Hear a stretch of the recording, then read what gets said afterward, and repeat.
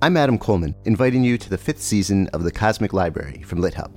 This season, we go on our tiniest reading adventure yet, into short stories in the U.S.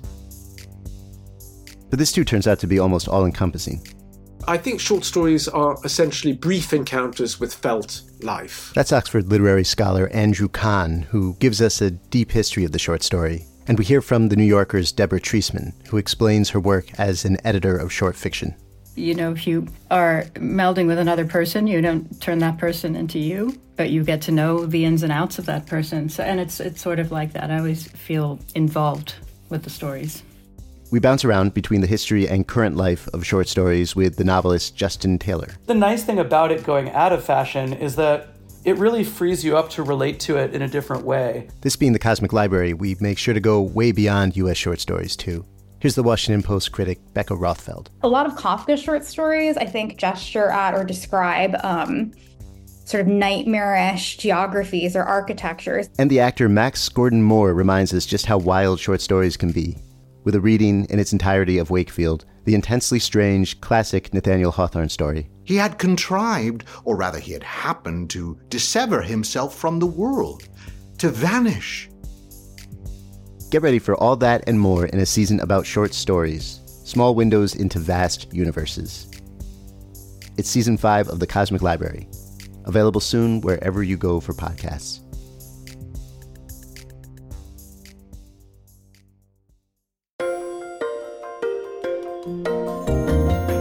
I'm John Brenham Schwartz, Literary Director of the Sun Valley Writers Conference, and this is Beyond the Page. In this episode, I'll be speaking with Francis Lam, host of the much-loved public radio show, The Splendid Table. It's one of my favorites. Aside from being one of America's best food writers, Francis is editor-in-chief, Clarkson Potter, an important cookbook publisher. And for 2 seasons, he was a regular judge on Bravo's hit show, Top Chef Masters. And as if all that wasn't enough, he graduated first in his class at the Culinary Institute of America. In short, the dude rocks food and food culture, which in Francis's eyes is really just culture, period, from every conceivable angle. Francis and I first met at the Writers' Conference 2 years ago, where he gave a talk called Why I Talk to Americans About Food. We're going to hear a couple of short clips from that talk in a moment, wrapped inside some of his current thoughts about the social experience of food during these pandemic times, the struggles and future of restaurants, and how certain tastes hit so deep they become identity markers for life.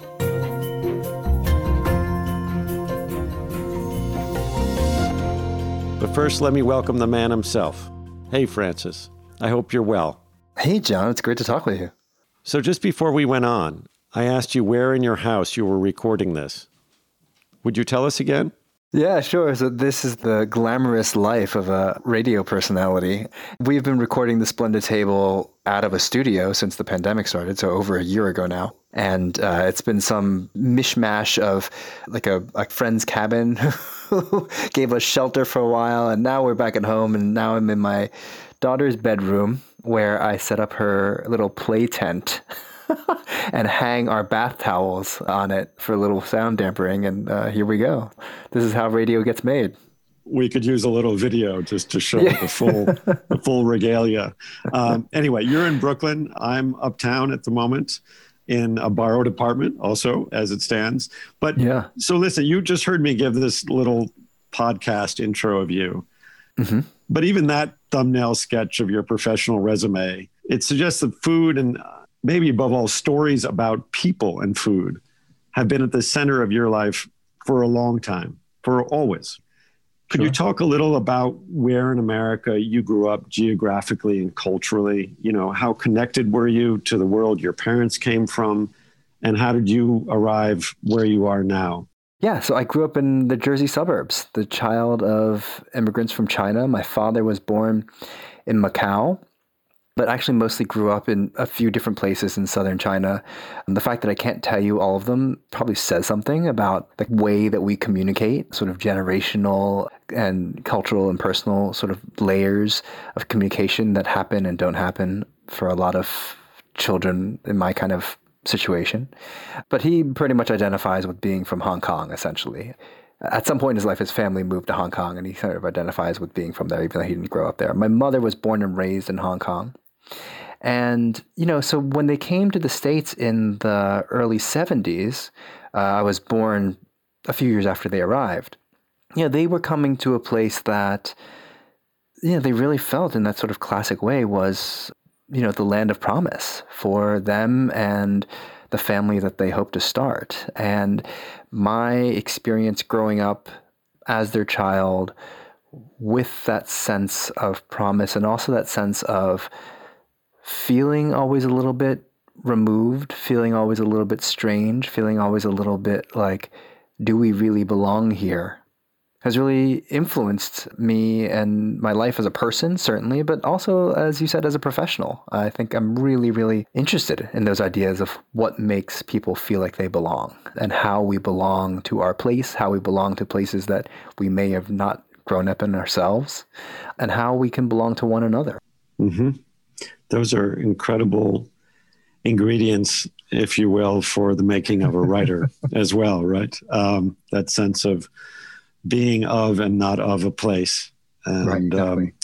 So you talk about Hong Kong, and I still remember my few days in Hong Kong 20 some years ago, one of the best meals I ever ate.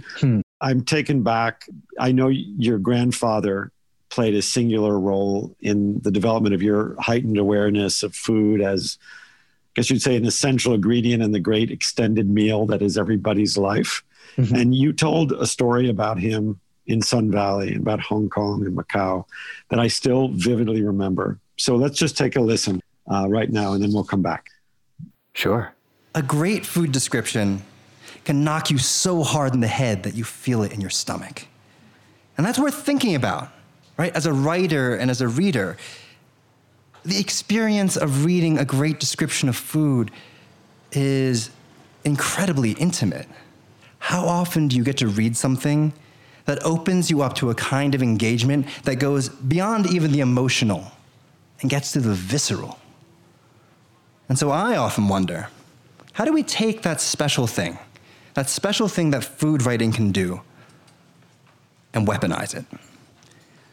To take that intense sensory connection between writer and reader and use it in service of a story, right? To arm our arguments when we're writing essays, to connect an audience not just to a great restaurant we want to recommend, but to tell a story that touches on things deeper even than deliciousness. And I say all this with an agenda because I'm a food writer who doesn't really think that I write about food all that much, right? I eat food because I love food, and I cook food because I love food, but I write about food because I love people. And all food stories are really stories about people, and that means they're stories about hope, they're stories about longing or desire or self-worth, identity, politics, and belonging. And I think I come by this thought honestly, because my grandfather grew up poor in rural China. I've been to his hometown. It's the kind of town where chickens literally still cross the road and where shoes are hard to come by, even though ironically there's a sneaker factory there now, but welcome to China in 2019. He walked out of that town.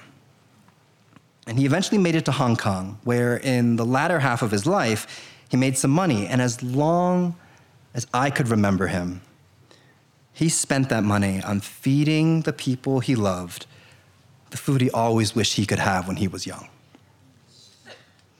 And so I remember one night, during one of the summers I used to spend in Hong Kong as a little kid, going with him on a boat over to Macau to a restaurant. We walked into the dining room, past the customers, and weirdly, I remember my aunties gossiping that there was a famous porn star at one of the tables. We went to a secret back room. It was a pretty nondescript looking restaurant, and we went to a secret back room. You opened the door, and suddenly there was this red curtain, and the entire room was decked out in red velvet. And we sat, and we had this glorious meal, and the centerpiece of this meal was this special soup that the restaurant was known for. This giant porcelain tureen comes out with a whole black chicken in the middle of it. It was the most exquisite broth. It was a shark's fin soup, which is not something I think we should be really eating anymore, but eating shark's fin in our culture, and certainly in my grandfather's day, meant that you'd made it. If you could afford this food, you have arrived. That was over 30 years ago, and I can still remember that soup. I remember the taste of it. I remember the exact color of those walls. I remember the look on my grandfather's face. He was beaming, like he belonged in this place. And when I think of the stories part of Food Stories, what I really think back to is the face that my grandfather was making when he brought us to have that soup. He looked so proud. He looked so happy. And it made me realize that people's food stories are deep stories. And the best ones are the ones that start with the food, not end with it. I love that. Your grandfather must have been a remarkable man. And I love what you say at the end there. You know, it's so true. Our best stories are the ones that start with food, not end with it. And that brings me to a small leap of connection, I guess you could say, like, I don't know, going from one course to another in a kaiseki meal.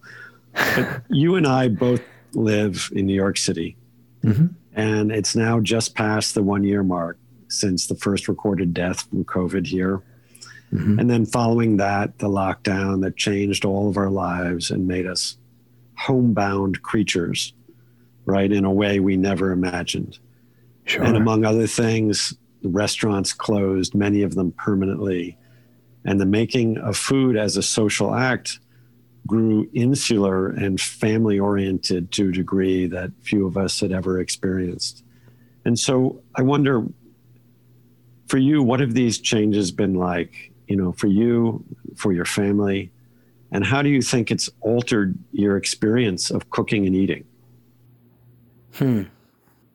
It's interesting because I can speak to this as a person, but, you know, there's also this sort of understanding or expectation that as a professional too, it's really changed how I engage with this thing that is, you know, at least one of the subject matters of my work. You know, if to my point I was trying to make, you know, the food is never really the be all and end all of much of the work I do, but it's an important piece of it. And a really important piece of it is just the pure enjoyment of it. You know, what is more exciting than a taste you haven't had before? You know, that sort of thrill. Or what is more fulfilling than a taste you've had 1,000,000 times before? You know, there's the gamut between inspiration, excitement, and satisfaction and comfort.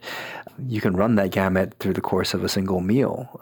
And that's an emotional and sort of experiential core to a lot of what I do. And a lot of that disappeared in my life for the last year. Again, you know, boo-hoo. I mean, there are people who literally can't get enough food, period. So, like, I'm not complaining. I'm just saying that's a condition under which I've had to sort of rethink some of how my work works in the moment. But the other side of it is I've cooked at home more in the past year than I ever have, probably in my entire life. I mean, certainly in any given year of my entire life.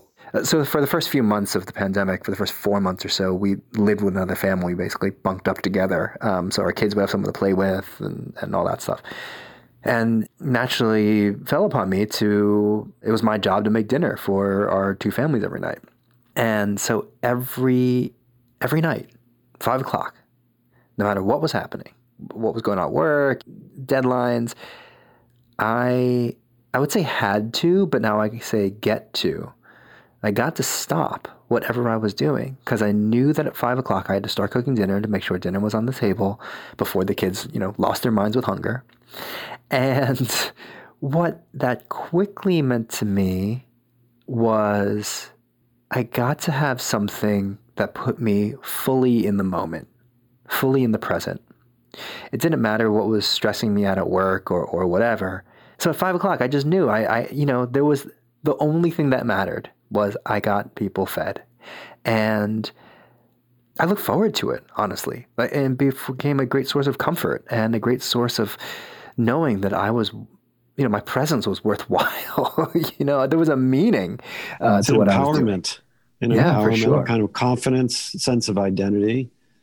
I know as writers during this time, I mean, oftentimes it was hard to feel really useful or relevant as all the news unfolded. I wonder if you've written so many wonderful pieces about individuals all over the country, you know, in the South, in little restaurants and backwaters. And I wonder if looking back on some of the stories you've written, now that you've had this experience, you think about them in a slightly different way now that you've had this experience where it's sort of, you've gone to ground, as it were, doing this day after day. Yeah, you know, it's interesting because I feel like a lot of my focus on writing about cooks, about people who, whether they were cooks whose, you know, goal was to advance the sort of aesthetic or cultural dialogue of food, meaning like, you know, were they fancy chefs who were really trying to do creative, innovative cooking, or whether they were cooks who were cooking something that they knew in their bones, you know, that they knew from their culture, that they knew from their home, and that they were just trying to feed their guests, feed their customers, but also feed themselves and their family, right? Like whether they were just doing it, I don't say just, but whether they were doing it, you know, primarily to make a living and to support their families. And to me, you know, the motivations might be very different. The trappings might be very different. The stories might be very different. The kind of dialogue might be very different. But for me, I've always been intrigued by those stories at their core because of a respect for work and a respect for labor and a respect for people who perform labor for other people. And I just think that, you know, I don't want to romanticize work in that way, but I think that there is a dignity that should be afforded to us for our work.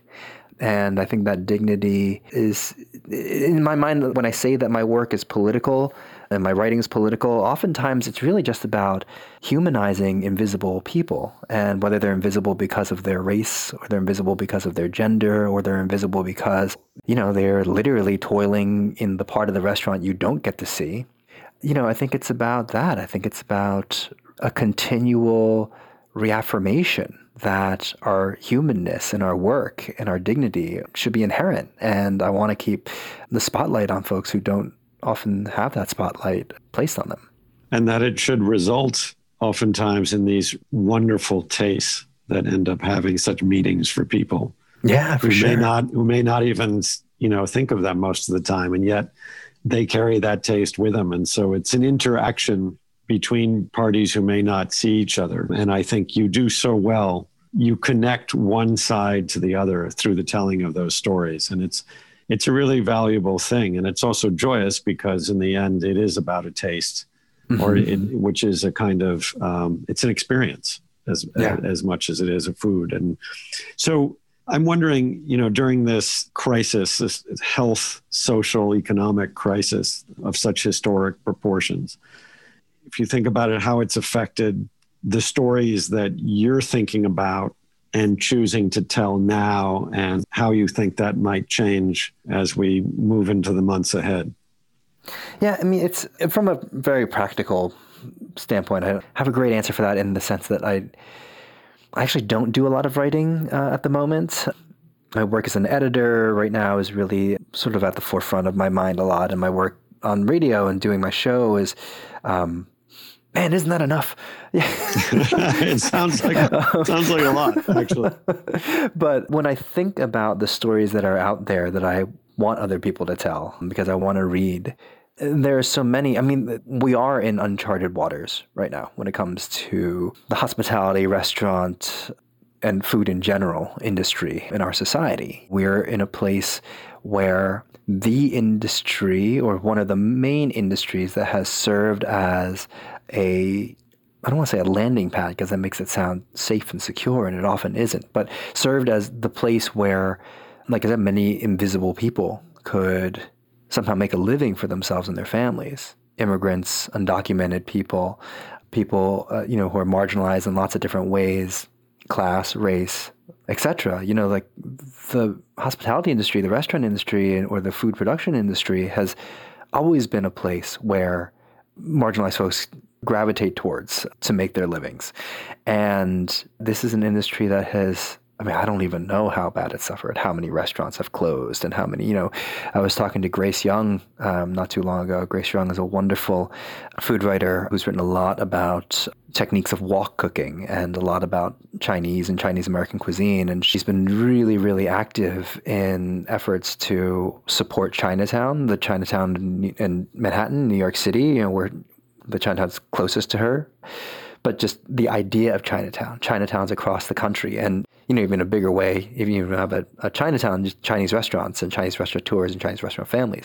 And she was saying that it's hard to tell. No one's really done the research, but one data point, and seemingly convincing one, of how bad the devastation is just among Chinese restaurants, which, by the way, there are more Chinese restaurants in this country than McDonald's. I mean, they're a huge part of our fabric.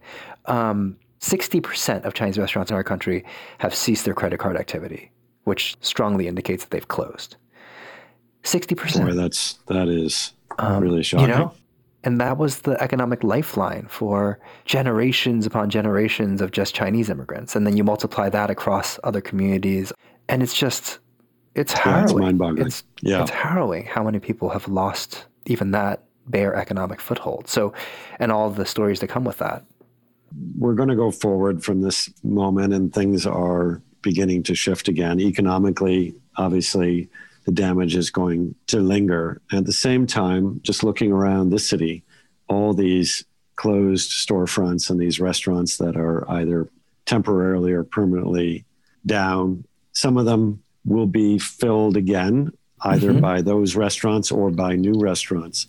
And I wonder, I don't want to put a glossy spin on this in any way. At the same time, the life of cities is so oddly resilient that they keep going, and turnover and more immigrants and more young people come in the space where others were. And so I just wonder whether you've seen personally, as you go around your Brooklyn neighborhood, which is my old neighborhood, and seeing any kind of a silver lining, I guess, to what's going on in these industries, or like a surprising resiliency in how certain restaurants have coped with the adversity, or maybe a case where people's imaginations, a cook or a servers, have risen to the occasion in hopeful ways, usually by helping others, I suspect. Yeah, I mean, and there are 1,000 stories to be told along those lines, and all of them different.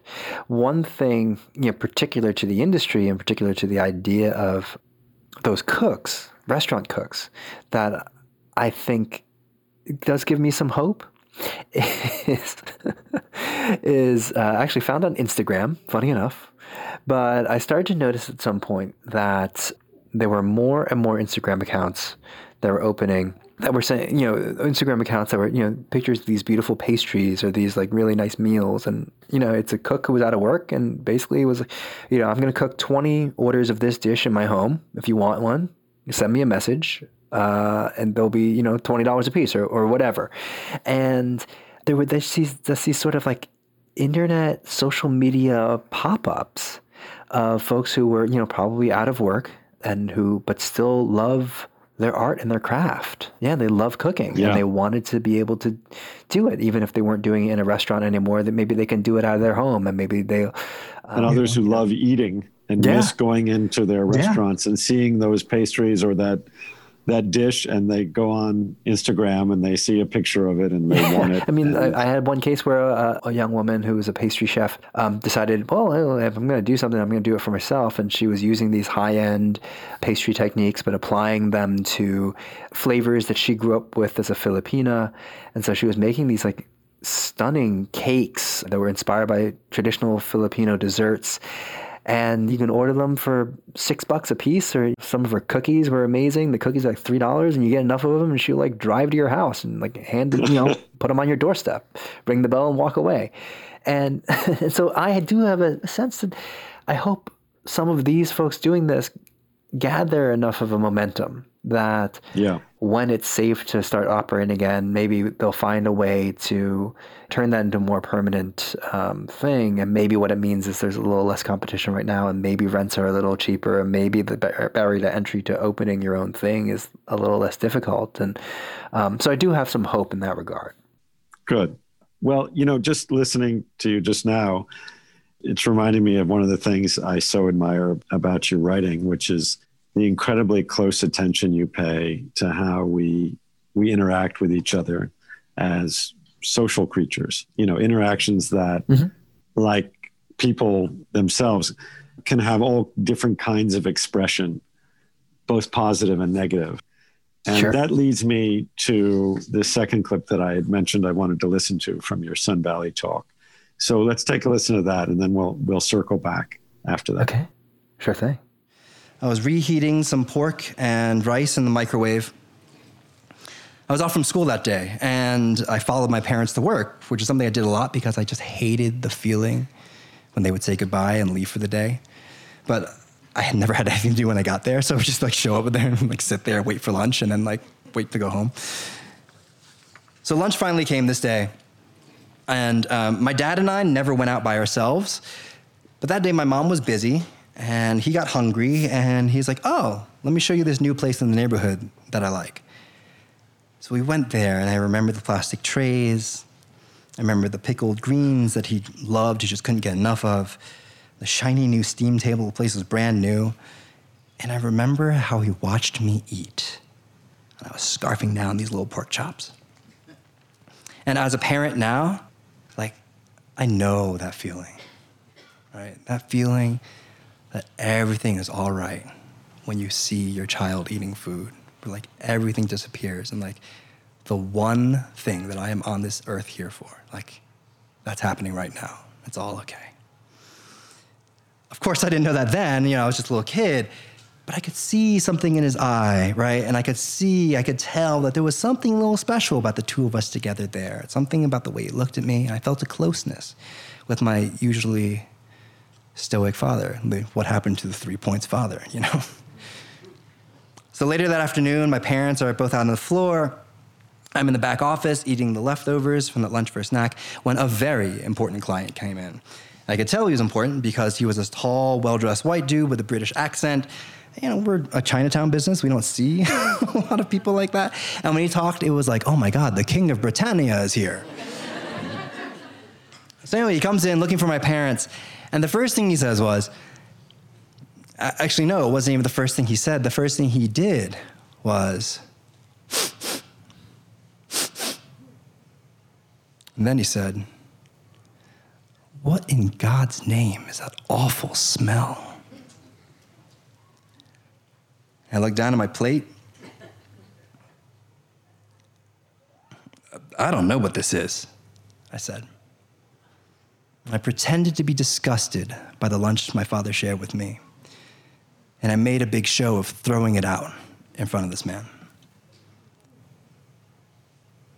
And I realized many years later that what I had learned was a lesson in shame that day.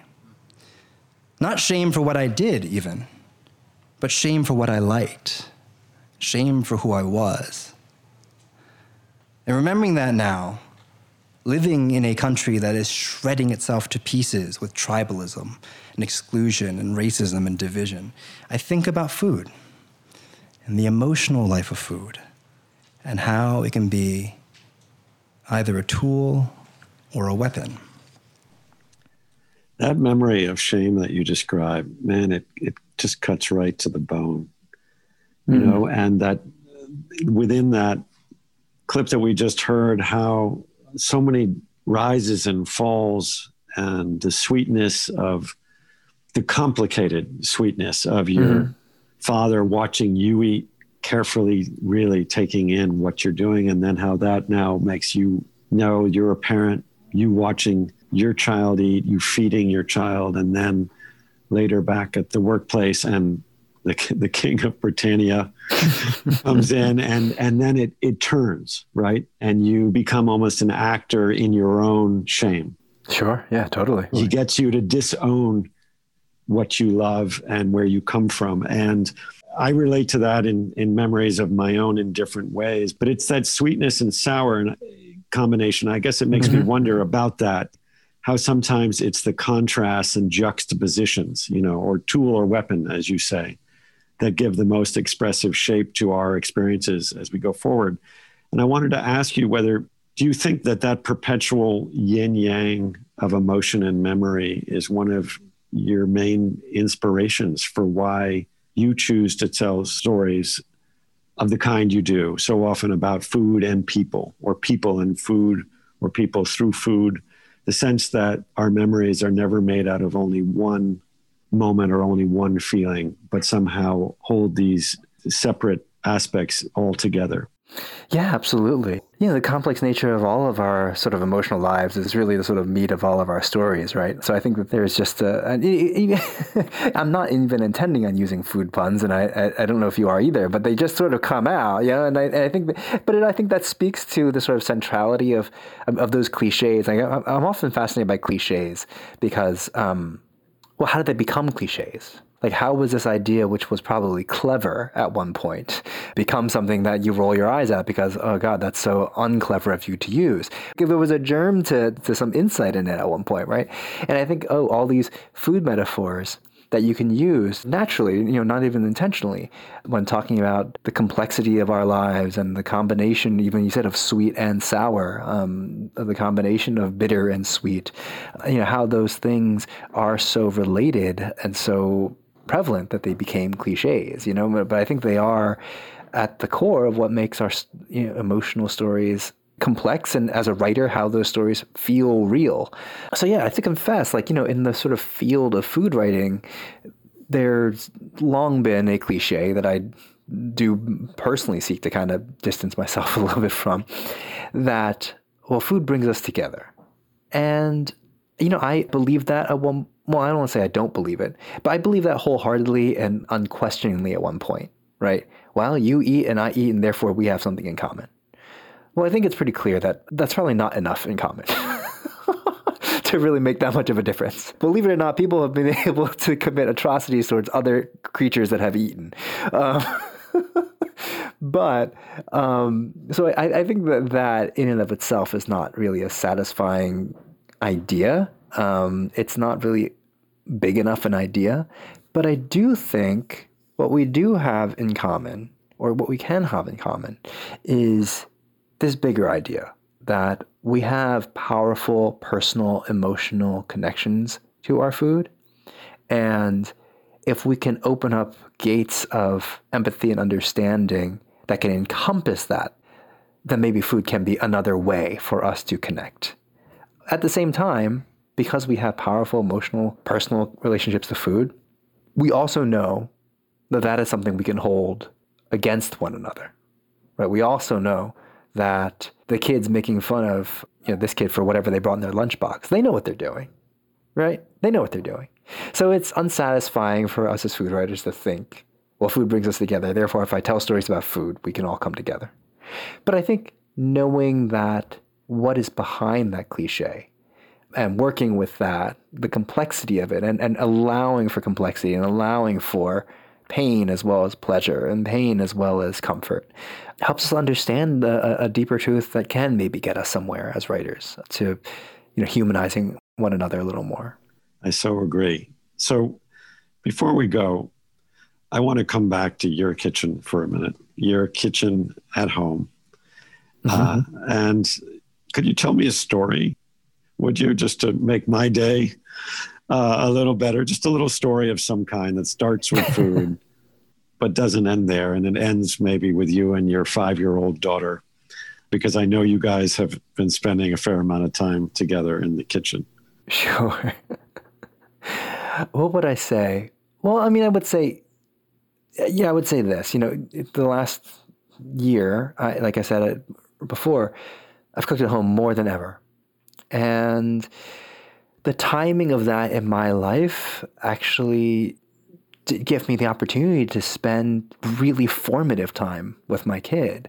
To be at home with her for a year straight is in its own way amazing, not to minimize what's happening in the world around us and make that the case, but I will go to the grave remembering this time that I've been able to spend with her that otherwise I would have spent in an office or commuting or whatever. And the fact is we've had dinner every single night for 365 plus nights now. Which is 1/5 of her life. Yeah. And to see how she's grown as an eater and to feel the satisfaction of being able to feed her, like I said earlier, like there really is no feeling like watching your child eat where you realize this is the only thing biologically that you're put on this planet for, right? Is this moment. And so there's a great pleasure there. But what I'm really appreciating, and I mean that maybe in the more abstract sense, but also maybe in the more common sense of enjoying, is watching her eat food now and tell me she hates it. And to be fair, there are things that she is eating now with a greater gusto than ever before. And things she's hating with a greater gusto than ever before. But she's gotten really into bacon. Now, all of a sudden, she's never met a French fry that she didn't want to, that she didn't like. She's gotten into that mode where she's getting into things and she's like identifying with certain foods that she loves. Oh, Daddy, I love oatmeal. Thankfully, one of the things she loves is oatmeal, so it's not all junk food. But, Daddy, I can eat oatmeal every day, right? Yeah, sure, if you want. And then it's like, Daddy, can I have French fries every day? Yeah. But the thing I actually enjoy about her starting to say that she hates things. And I don't want a picky kid. I don't want a picky eater. She generally has a good attitude. But I think more than anything, what I'm realizing is, this is her a way that she's learning to exhibit her own power or recognize her own power or recognize her own agency or her own individuality, right? Like she doesn't have to like the thing I put in front of her. In fact, she can tell me, Daddy, I hate this. And, say, that's not really a nice thing to say to someone. But I think the bigger story of, wow, I'm like watching a person learn how to assert herself, how to sort of be her own person. And that's a pretty awesome feeling. Well, that's a great story, actually. I'm going to go back and see my 15-year-old and who may have learned to hate things a long time ago. Yes, I will. The novelty of him hating things is no longer exciting. Well, it's not quite as fresh as it once was, but nonetheless. Listen, Francis, this has been wonderful to talk to you. And the same. I love what you're doing. I hope you find some time to do some more writing again. I know it's a challenge, but I also know that the cookbooks you're working on and the stories you're telling through Splendid Table continue. If anything, they hold more value now than ever. I really think as we thank you. As we come out of our shells and go back into the world and think about how we want to spend our energies and who we can help and who we can listen to and what we can taste. You take good care of yourself and your family, and we are going to have that dinner in Brooklyn soon enough, as soon as we're able to get back together, and also look forward to seeing you back in Sun Valley one of these summers very soon. That'd be amazing. All right, take care of yourself. Be well. Yeah, take care. Bye. We hope you've enjoyed this episode of Beyond the Page. You can catch previous podcast episodes as well as installments of SVWC Now, our series of video conversations, at lithub.com or at the Sun Valley Writers Conference website, svwc.com. I'm John Burnham Schwartz. Thanks so much for listening. Beyond the Page is produced by John Burnham Schwartz and James Tooley. Original music by Dean Grinsfelder and production support provided by Jay Shilliday.